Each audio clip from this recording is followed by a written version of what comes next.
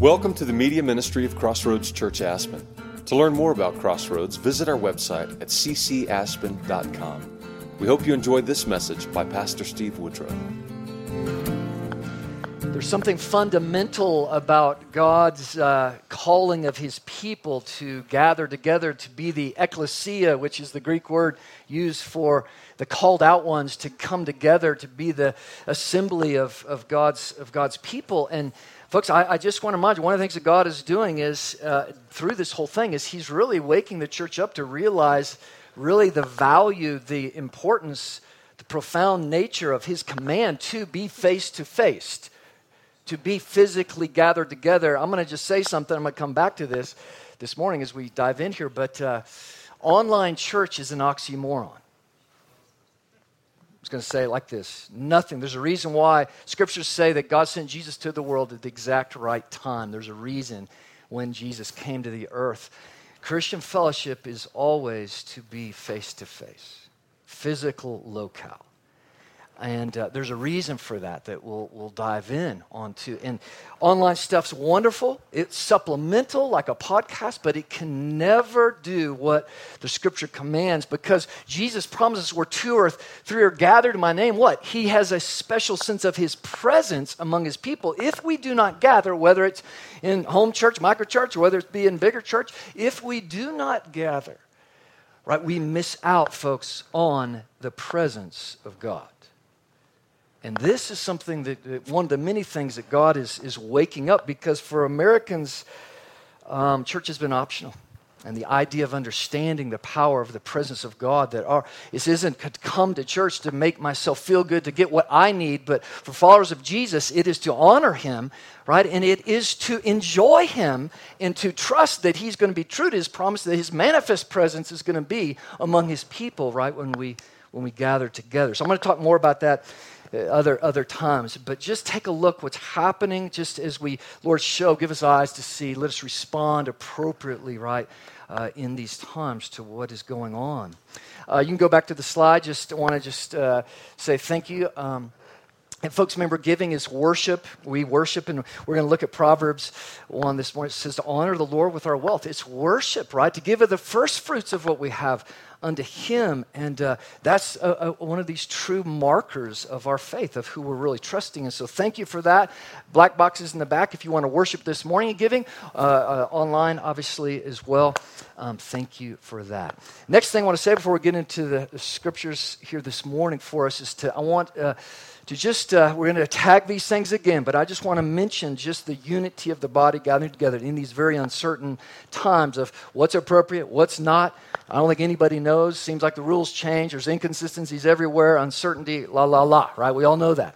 But when God's people gather together, when we're here, we need to do our best to honor what's placed before us, right? So I just want to tag something for us here. What's important is that we have grace for each other, and that we honor each other, right? And so if somebody's here and you are convicted and and you're wearing your mask, is that we need to honor that, and we need to keep our distance, and we need to wear our mask if we're engaging them. But the flip side of that is when it comes to worshiping God and singing unto Him in Christian fellowship, there are some who believe that is an impediment to their ability to worship God and to have fellowship with one another. And this is very important to understand. Not out of rebellion, right? If I'm not wearing my mask because I'm just a rebel, I just don't want to, I don't like it. That doesn't suffice. That's rebellion. But if I've taken time and I can, through the Word of God, before my heart, before God, understand that worship, the veil is removed, is that to worship, my conviction is I'm not going to worship Him, and I cannot. It impedes my ability to fellowship. That conviction trumps every other rule, right? And so I just throw that out for us to dwell. Is we need to honor each other in our personal convictions on this thing, come together as a united body, and have grace, right, for each other as we move forward, right, in these very, right, strange times. The other thing that God's doing is raising the importance of gathering. What church is, He's restoring the idea, right, that we have to contemplate. This is about Him. He commands this because He wants to meet with us. And unfortunately, the American church has done church in the sense it's about us. It's about my comfort. It's about what I get. And that needs to be completely reoriented in the sense that we stand expecting the presence of God, His presence among us in a powerful way to engage Him, right? Powerfully. Expect Him to speak to us through His Word and through one another, right? When we're here to encourage each other. So, just a couple ground rules, right, along those lines. Let's honor each other, right, in each other's. This isn't an issue of, trying to win a battle or get something out. We need to honor and have grace for each other in this process, right? So, here we go. This morning, guys, I want to dive in on this issue. How do we manage our emotions in troubling times? Whew, $1 million question, isn't it? Man, I just got to say to you, anybody else with me, and if you're not, please, you're going to come up and preach this morning, but anybody else, I mean, it's like every day is a roller coaster ride, isn't it? I mean, just emotions swung here and there, and I kind of been joking around like, okay, I'm going to have just a real good day today. I'm not going to get caught up in it, and my blood pressure just skyrocket or something, and then I hear something else, and, whatever it may be, and you're just emotions, and folks, our emotions are absolutely key, right, to be in tune with. The scriptures we're going to see tells us to pay attention, watch over, guard, protect your heart, right? Proverbs 4:23, it's the wellspring of life. And I ask you this morning, where's your heart? Where's your emotions during these times? How's it going? How are you managing your emotions through these times, these uncertain times of, man, something new news every day, and I could give you stat after stat. I'm not going to. There's enough bad news out there. We're about good news here. Though to get the good news, you have to realize we have to understand the bad news. You understand that? Right? To understand the glory of the gospel, you got to understand the power of sin, right? But folks, I don't have to. I won't give them the stats, but just what's happening with the emotional state of Americans right now is unprecedented. It's unprecedented across the board. What's happening with the emotional state of people. And folks, it is time for God's people to rise up with the joy of the Lord, the boldness of the love of God, and to step into people's lives during this time and provide hope, right? Real, solid hope in these times, right? So I have 3 things. You miss everything else that I'm going to get off on this morning in Matthew 24. These are the 3 things I want you to take away. This answers, and we're going to break down a little bit of how of each of these this morning. How do we manage our emotions in these troubling times? Scripture is pretty clear. This is about as basic but profound as it comes. We begin with Proverbs 4:23, this powerful passage that says, I just said it before, is keep your heart with all vigilance. Watch over it, protect it, guard it, or all the words for that Hebrew word. It is the wellspring of life. And folks, let me tell you, our heart is under attack today at like maybe unprecedented levels, right? It's under attack. And so the first step here is to watch over our heart. And folks, I ask you this morning, how are you watching over your heart? And do you have people that you're engaging with on these issues? Man, there's some great things going. I plead with you, those of you watching online, those of you here this morning, we're rolling out micro churches almost every other week. Some awesome gatherings of people around communion, partaking of the body and bread and encouraging one another, worshiping the Lord together, seeking Him in His Word. Man, we'd love to help get you connected. If that is something on your heart, we have discipleship groups launching and people stepping into what that is. We have this problem in America that we have sold that you can be a Christian and not be a disciple. Do you know that that's not a possibility we see in Scripture? You cannot be a Christian and not be a disciple. And so we are launching discipleship groups. I'm excited. Would love to talk to you about that. Third thing is we've got all kinds of community groups. Kathy and the gang, they launched, hopefully you saw the little video, but Regen, ladies, phenomenal opportunity to step in for some soul care this next year to encourage each other, especially as we're talking about emotions and hurts and all these other things. And many others. Men, we meet here at Forge, Mid-Valley Forge on Fridays, ladies studies. on and on, a place for you to connect in smaller gatherings, it's a necessity. If we forsake gathering together, we will experience what Hebrews promises in 12, that we will drift. As we're going to see this morning, that you can only drift so long before you fall away. Right? And we want to press in and see God do something great here, right? And awaken our heart. So let me just go over a couple of these promises here, folks, because these are promises, and I give these to you to just hold on to this morning, and to watch over our heart. It begins there with Proverbs 4:23, and again, that's something, I just want to emphasize. Do you have people in your life who know your heart? Do you have a context where you have people in your life who are pressing into the deep aspects of your heart and your life, what is happening in there? It's not something we can do alone. That should be clear from consistently what we see in the Scripture. Our hearts are encouraged when we gather with one another, small groups and big groups. The main language we have in the Scripture about what worship should look like is in 1 Corinthians 14. It gives details about what Christian worship should look like. And the thing that Paul keeps emphasizing is gather. See how you can build up one another. When you come together, God's presence uses people's gifts and the fruit of the Spirit to bring encouragement to each other, to build each other up. That's why we gather. That cannot happen online, and that cannot happen, or very minimal. And it can't happen if we don't gather right together.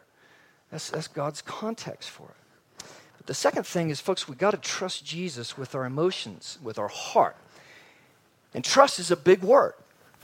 Got to trust Jesus with our heart. And the question is, how do we do that? Has anybody taught you to do that? Outside of a discipleship context, it's not possible. We'll only get so far unless we have someone who helps us bring our heart fully to the Scriptures, fully to the promises of God. And how do I do that? How do I take hold of this promise? So I want to read Proverbs 3, and this is familiar, but unfortunately we stop oftentimes in people's memorization. We don't go far enough on these on this glorious promise. So let me just read this for us this morning. And folks, take this as a promise. And the only way it can be a promising experience in our lives is if we take it by faith. In other words, we say, Lord, I trust you with this. I pray this over my life. I'm going after it by faith. Right? Listen to this, folks. I hope this I know there's something in here for all of us this morning. Trust in the Lord with all your heart. Do not lean on your own understanding, and especially those in the media. In all your, sorry, I couldn't help myself. That's not in the text, just couldn't help myself. In all your ways, acknowledge him, and he will make your paths straight. Is anybody having big decisions, confusion about the direction of your life, big decisions for life? This is a promise. It's a very clear promise. In all your ways, acknowledge him. He will make your paths straight. Wow. Be not wise in your own eyes. Fear the Lord and turn away from evil. Why? Listen to the next two promises. Because it will be healing for your flesh. It will be healing for your flesh and refreshment for your bones. That word in the Hebrew means medicine. Trusting in the Lord, fearing the Lord, turning from evil, repenting, learning to line up our emotions and our life with the Word of God, it brings healing to your entire being.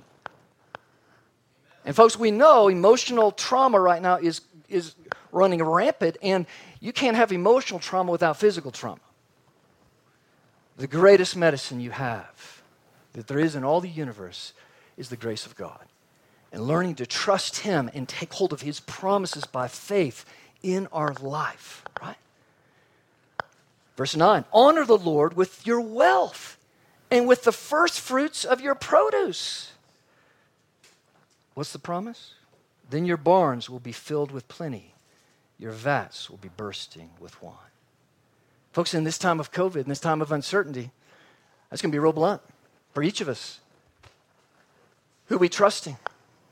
When I get my paycheck, the first check that we write says everything about my trust, everything about my heart, everything about who I'm putting my faith in for my future. Honor him with your first fruits. In other words, when something comes in, the first fruits it's a worship. It's, Lord, I have all I have because of what you've done for me. And it's times like this that really flesh out where our faith is. Am I trusting him? If I can't trust him with, man, everything that comes in, all of my wealth, and all that comes in, that, Lord, here it is. Here's my worship, Lord. And I rejoice because all I have is from your hand, Father. That's a promise. And what's the promise? And we don't serve God. We don't give to God because, oh, man, I'll get something back. Right? That's not going to go real well. It's because of my heart. It's because I believe in him, right? And his promises, you're vast. I'll take care of you. Your abundance will overflow in all areas, right? Because God desires to bring abundance to his people, right? Wow, what promises. Has anybody walked alongside you to show you, to help you walk in these? I'm telling you, outside of a discipleship context, sitting in church is not going to get there. Hopefully seeds are planted and we rejoice and encourage each other with the presence of God among us. But for this to flesh out in transformation in our lives, we must do what we see Jesus do with the 12. We must enter into a discipleship context and learn to follow Jesus and to live the life he desires us to live and learn how to take hold, right, of these promises and see them as a reality, right, inside our life. So the third one is expect and pursue the fruit of the Spirit. Expect and pursue the fruit of the Spirit of God. That's Galatians 5:22. And hopefully you know the fruit of the Spirit, right? The promise of God for those that will trust him, put their trust in Jesus, is an outpouring of love, joy, peace, patience, kindness, goodness, faithfulness, gentleness, and self-control. Anybody want some of that? Man, do we need some of that? Love, joy, peace. That's his promise for his people. Right? So how do we manage our emotions in these troubling times, folks? Watch over your heart. Make sure there's people around you, close to you, who know your heart, that you're engaged in and being vulnerable, right, with your heart. And having to be able to just be honest, bluntly honest with your emotions, like, man, this is where I'm at, and just blab it out. Remember, nothing hidden can be healed, right? Nothing hidden can be healed. Part of the whole healing process, transformational process, is what? It's a revealing. Right? It's exposing my heart to people who love me and who are going to lead me to the truth of God, his healing and his forgiveness and his promises and blessing over my life. Trust Jesus with all of our heart. Folks, that's a lifetime endeavor. And I'm just going to I'm going to continue to drive this point home. You cannot do that alone. A Christian life that tries to trust Jesus alone without a context of discipleship is not going to go very far, right? Oh. You got to use that mic. Okay. Test 1, 2. All right. Now I really feel like a preacher. Bring me a towel. You know. All right. Don't tempt me. All right. So does that make sense, gang? Trust the Lord. That's a lifetime journey with our heart. We need each other in a context to show us how to actually do that. And finally, folks, in the church among us here this morning, we're going to pray as we come to our ministry time this morning on this last one in Galatians. So I'm just going to pray these over us this morning. We're going to trust that God's presence here is going to bring to us, he wants to pour those things out. He wants to pour his love out. He wants to pour his joy out among his people. He wants to pour his peace over us, right? Colossians says, let the peace of Christ rule in your heart. Folks, is that happening? Right? It's a promise. So, now I want us to turn this morning to, we're going to dive in a little deeper here, folks, into Matthew 24. I'm going to start like a little mini-series in this whole bigger series on hope. We're going to dive into the Olivet Discourse the next few weeks. Olivet Discourse is I'm almost willing to bet maybe very few of you have ever heard a sermon series on the Olivet Discourse. That is tragic, because it's one of Jesus' most profound sermons that he ever gave, where he responded to the disciples' question of, Jesus, when are you coming, and when is the end of the age? And Jesus gives more detail and more clarity of what to look for, what is coming, so that God's people, his church, can be ready and be hopeful and understanding the things that are happening in the world, and to be able to have a right context and to be able to live powerfully in the midst of all those things. So let's dive in here if you have your Bibles. I'm going to just look at verses 1 through 14 this morning briefly. And and remember, as we read this, when we read these things, some of this is going to be shocking to some of you. I'm willing to bet many of you have not even heard what I'm about to read. And it is critical that we apply the things I just gave here in the midst of when we look at what Jesus is saying right about the future. Okay? So here we go. Verse 1 of chapter 24 of Matthew. Jesus left the temple and was going away when his disciples came to point out to him the buildings of the temple. Like, Lord, look at the amazing temple. This place is beautiful. But he answered them, you see all of these? Do you not? Truly I say to you, there will not be left here one stone upon another that will not be thrown down. Whoa. And folks, if you know history, here is just a little bit of the hundreds and hundreds of prophecies given in the Bible that were completely fulfilled, by the way, in history. In 70 A.D., Rome came in under Titus and wiped out Jerusalem, fulfilling what Jesus had to say. That was just a couple decades after Jesus was crucified, right? And so what's happening here is Jesus, his rhythm was he would stay with his buddy Lazarus and Mary and Martha up in Bethany, and he would journey through the Mount of Olives. Anybody's been there on this journey from Mount of Olives down through the Garden of Gethsemane, the olive groves, and back up into Jerusalem. And he would minister there and teach. And then at the end of the day, or at some point, whenever, he would move back up to the Mount of Olives. And he would teach there. And that's where he would retreat. That whole area is where, if you've had a chance to go there, just to be alone in the Mount of Olives and to wander, this is where Jesus went to be alone. This is where he met intimately with his disciples. And so he tells this, he responds that way when they're walking through the temple. They're like, wow, look at the stones. This is the temple. This is the epicenter of our Jewish faith. This is where God's presence is. This is a temple of the living God on earth. And Jesus responds with, hey guys, this place is about to come to the ground. What do you think was going on inside the... Now, I just want to give you a little context. For a Jewish mindset, that is radical. That's like their world falling apart. Everything they had thought and put their hope in as faithful Jewish men is like, what are you talking about, Jesus? What is your kingdom going to look like? I mean, I'm willing to bet the reason they didn't come and ask my question until they got from Jerusalem all the way to the Mount of Olives, because they were talking among each other like, what the is he talking about here? But they do. And they get to the Mount of Olives, and it says, verse 3, and he sat on the Mount of Olives, and his disciples came to him privately, saying, tell us, when will these things be? And what will be the sign of your coming and of the end of the age? Folks, if we want to manage our emotions are so intimately connected to big, unanswered, uncertain questions.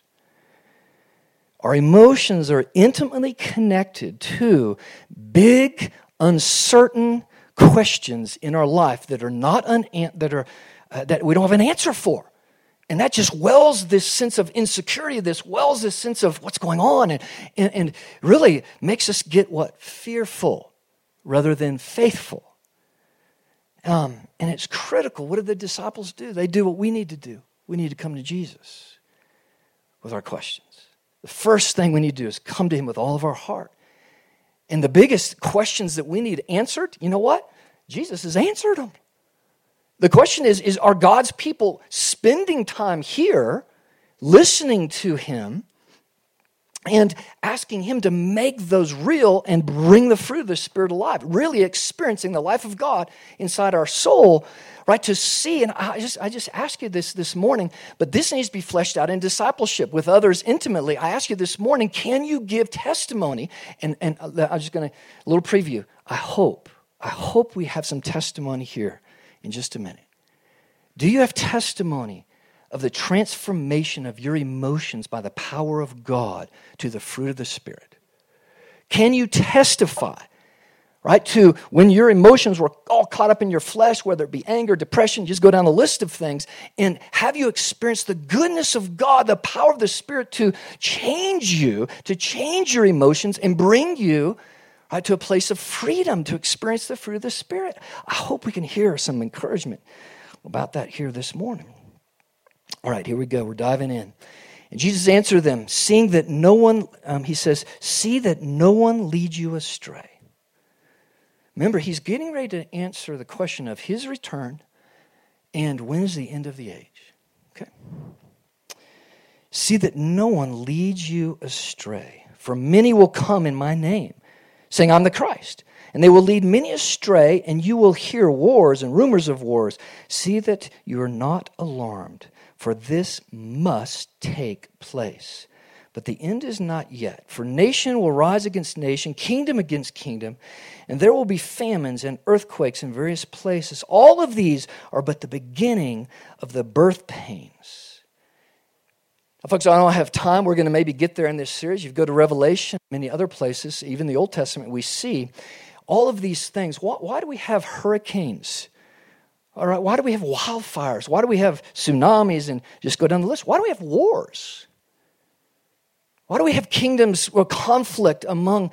It's because this is a fallen world. And I'm going to say this loud and clear this morning because the church in America doesn't have this right.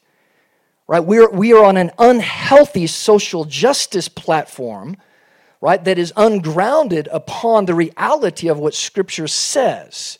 Don't get me wrong, we got to be involved in social justice, but not with a worldview that says we're going to change this world and that we can, through our environmental actions, we can make it better and not fallen.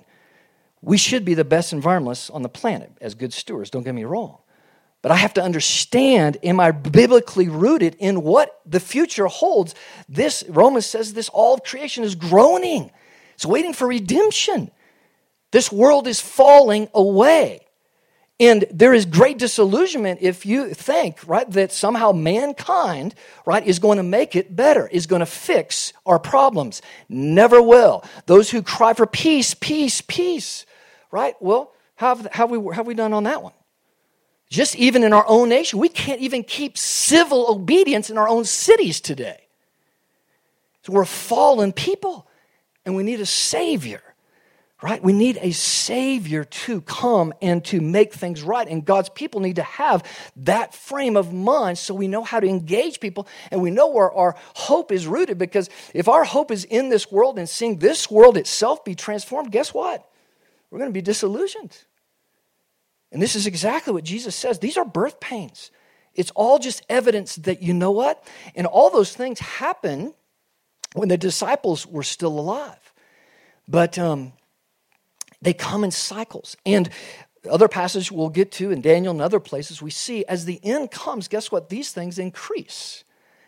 They will increase the birth pains. And he's using the analogy, right? Because just like in a normal birth, right, is the what happens? The birth pains, right, they increase before the birth, right? And this is why in the whole beginning of Revelation, the seal judgments, those are the birth pains, right, that are coming together. And he says, these just the beginning of the birth pains. Verse 9, we're vamping it up here, folks. At some point, there's a shift that's going to take place. And he says this, then, verse 9, they will deliver you up to tribulation and put you to death, and you will be hated by all nations for my name's sake.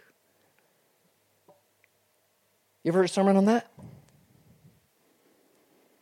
You ever heard that taught?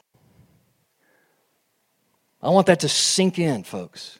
That's Jesus' preaching to the church. At some point, he's telling disciples, when the end's going to come, towards the end, birth pains are going to happen, there's going to be more, right? This world just saying, look, we need redemption. We need some help, right? There's going to be false prophets, false Christ. We'll get into that here in just a second. But understand, at some point, but see, every one of the disciples, they died for their faith. They didn't die for breaking some law. They died because they professed Jesus as the Savior and King and Emperor of the world and the universe.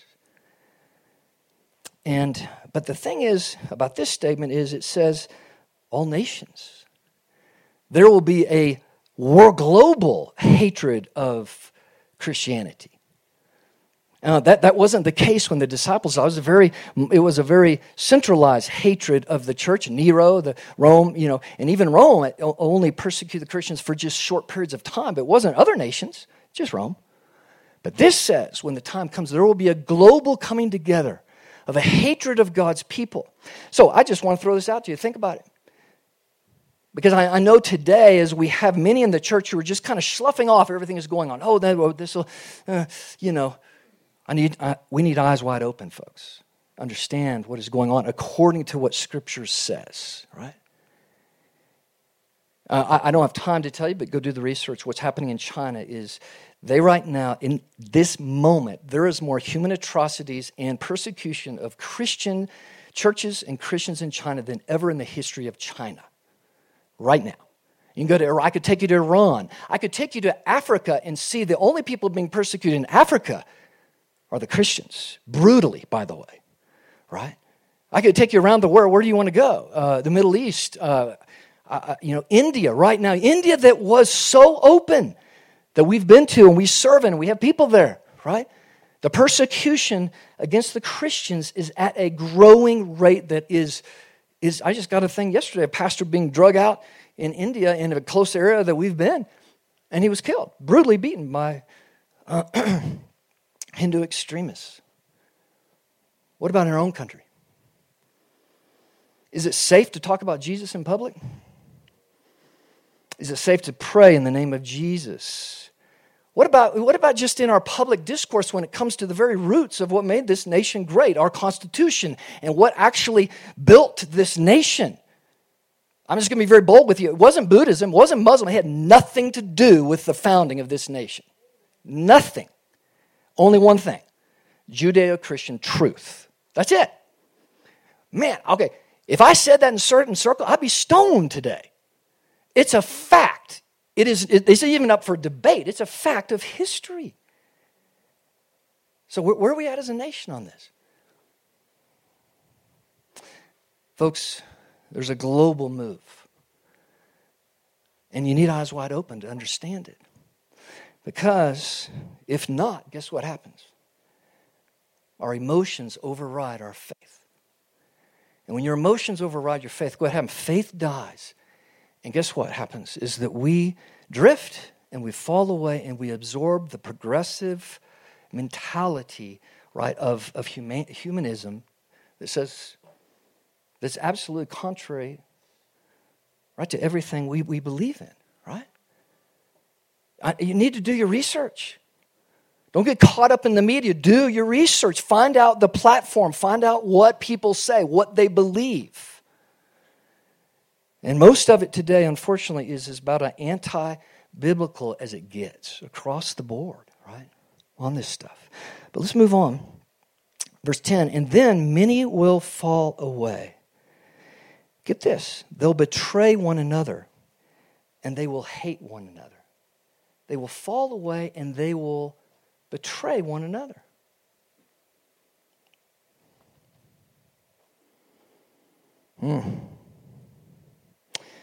Many false prophets will rise and lead many astray. And because lawlessness will be increased. Lawlessness will be increased. Is that happening? And the love of many will grow cold. Wow. I don't think I have to say it to you, but is lawlessness increasing in our nation? Not only is it increasing, but it is being encouraged. You know that? It's just mind-blowing. But this is, again, what I'm trying to show you is this should not take you by surprise. This should not just make your emotions go crazy, like, oh my gosh, what's happening? No, we should say, wow, Lord, come Lord Jesus. Here it is. Lord, you said it. You said as clear as you could right here.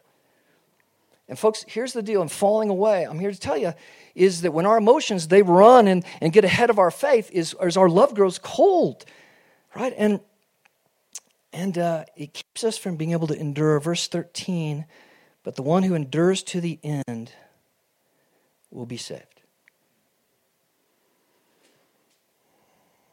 The one who endures, what? To the end will be saved. Did you hear that preached in your church growing up? Or did you hear that you walk the aisle, you go to camp, make a decision for Jesus, come down the front, make a decision for Jesus, and man, you got it. You know what? That can't be supported very little by what we see in Scripture is faith has to prove true. Those who endure to the end, Jesus says, they'll be saved. And realize, church, is what God is concerned about is the quality of our faith. And my faith is not, the quality of it is not revealed unless it's tested. Unless I have to endure. Unless I'm pushed into a corner where I'm going to make a decision. Am I going to please God or am I going to please man? What am I going to do? You know that we are on the fast track that direction where God's people in America and God's church is going to have to make very clear decisions. Am I going to please and do what you tell me, God? Or am I going to do what the world tells me to do? Or man tells me to do? And boy, we're seeing a drift right now on that, right? Man, listen to this. And let me just say something about endurance, folks.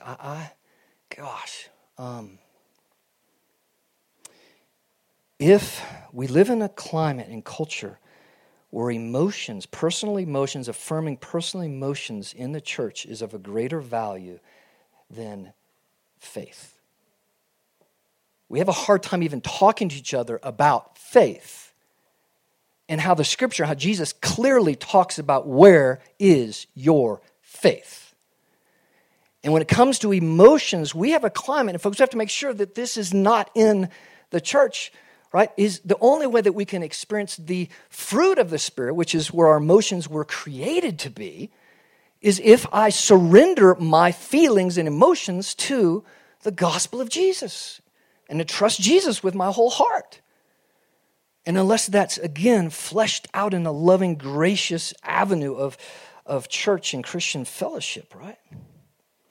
Verse 14, and this gospel of the kingdom will be proclaimed throughout the whole world as a testimony to all nations, and then the end will come. Wow!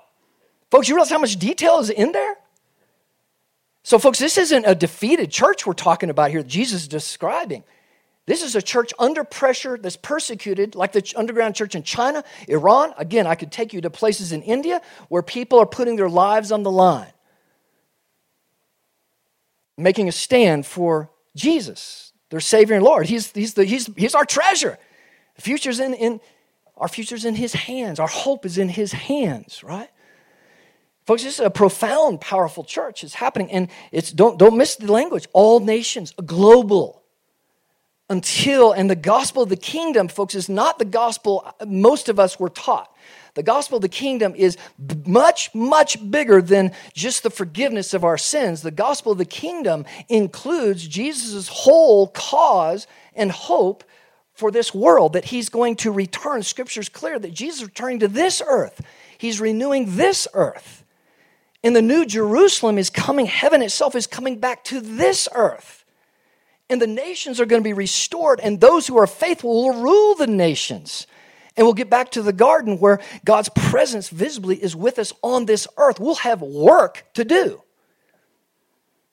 But the church, in the end, that endures is a church that is on mission. And folks, I just say this about emotions, and then we're going to hear from y'all.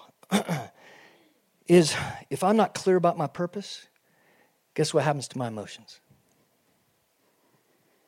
If I don't have clarity of purpose in my life, What happens to my emotions? In other words, I'm like James. I'm like the waves of the sea. I'm at the whim of whatever happened, my circumstances in life, if I'm not clear about what God has called me to. And folks, what he's called us to is clear. It's get about his business of discipleship. Go make disciples of all nations, not just Aspen, Colorado. I have to have a global heart. Doesn't mean I go there, but I need to pray there. And I need to be encouraged with others to have this burning passion. God, let your love, your grace be poured out among all people. Among all people. And to understand the Great Commission was very clear. Go make disciples of all nations. Baptizing in the name of the Father, the Son. Immerse them in the glory of relationship with Jesus and the Father and the Holy Spirit. Teach them all that I've taught you, not just a little bit of theology. Teach them everything I taught you. And lo, I'll be with you forever, he says, right? And so I just admonish you again here this morning. Who are your disciples? Are you on mission? Or is this time of uncertainty, is it unrooted? Are you trying to find purpose in it outside of God's purpose for you? And what that is? And so again, let me just wrap all this up, folks. How do we manage our emotions in troubling times? Man, watch over your heart, folks. Where's your heart? Where's your heart with God, with Jesus, with the Holy Spirit, with your Heavenly Father? Where's your heart? I plead with you to step into a discipleship journey to learn to follow Jesus with all of your heart, to learn how to trust him with all your heart. I can put that up there, but it doesn't happen outside of the context that Jesus gave for it to happen. Is discipleship in the context of Christian church, right? And finally, man, church, let's come together. Let's pursue the fruit of the Spirit. Right? For a believer to be down, for a believer not to have joy, I'm not going to have a witness. If I'm walking around all down and depressed during these times, I'm not letting my light shine. I'm not letting the Spirit of God move through me to others and show them the glory of God. And if I'm not loving, then boy, if I'm not at peace, that right in this day and age, that should be the greatest thing. Right, for people to see is the people, God's people, his church. Wow, such love there, such joy among those people in these times, such peace among those people, right? So let those be yours. So Derek, come on up, and I'm going to just open this time. And I just felt it, and I was praying this morning actually about this. I just was like, Lord, I need some of that fruit of the Spirit right now. Dang, it's been a rough week. I want the reality of that in my life, right?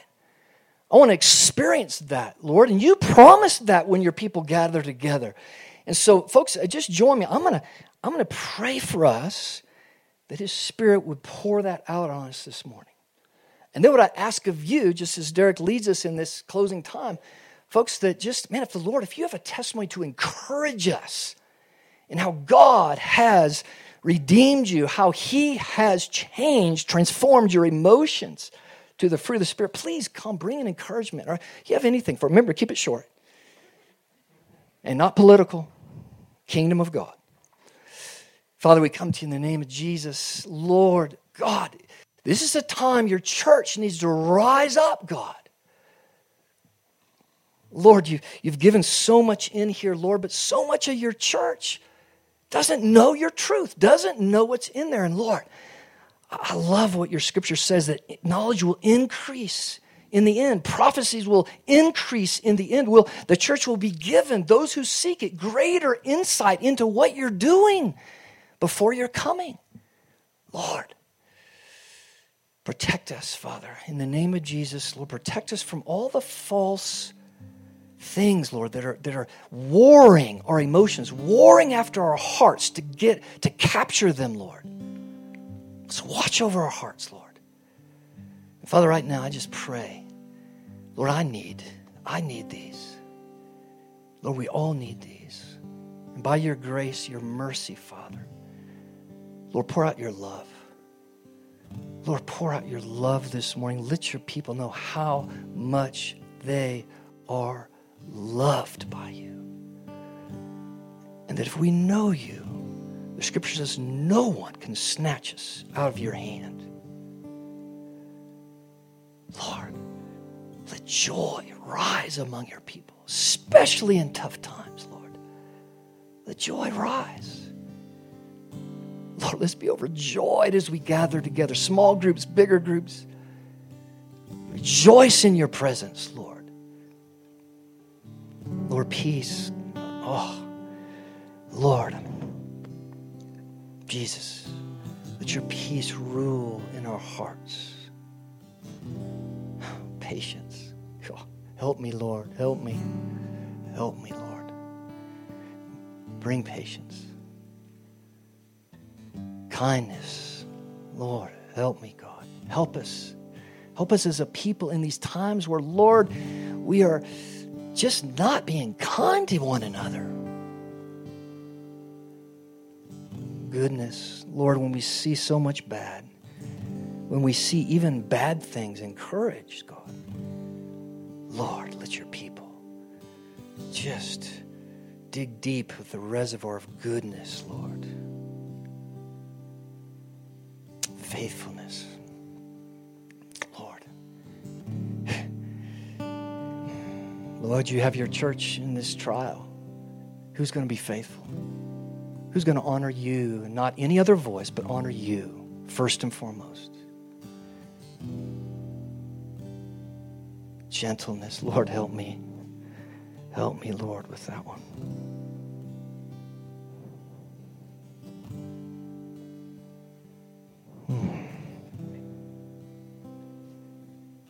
And self-control, God. It's your power and your power only that we can experience transformation, God. Pour it out this morning, God. Revive your church. Come, Holy Spirit, now. Lord, let us encourage each other as we wait upon you. Thank you, Father. Just enjoy his presence, and as the Lord leads, come in and encourage us. And remember, you don't have to come to the mic to encourage someone. You can get up from your seat and you can go and you can bless them, or you wait till after. This is the body of Christ. It's a family of God. We are the family of God, and we should treat each other that way. So come, let's encourage each other.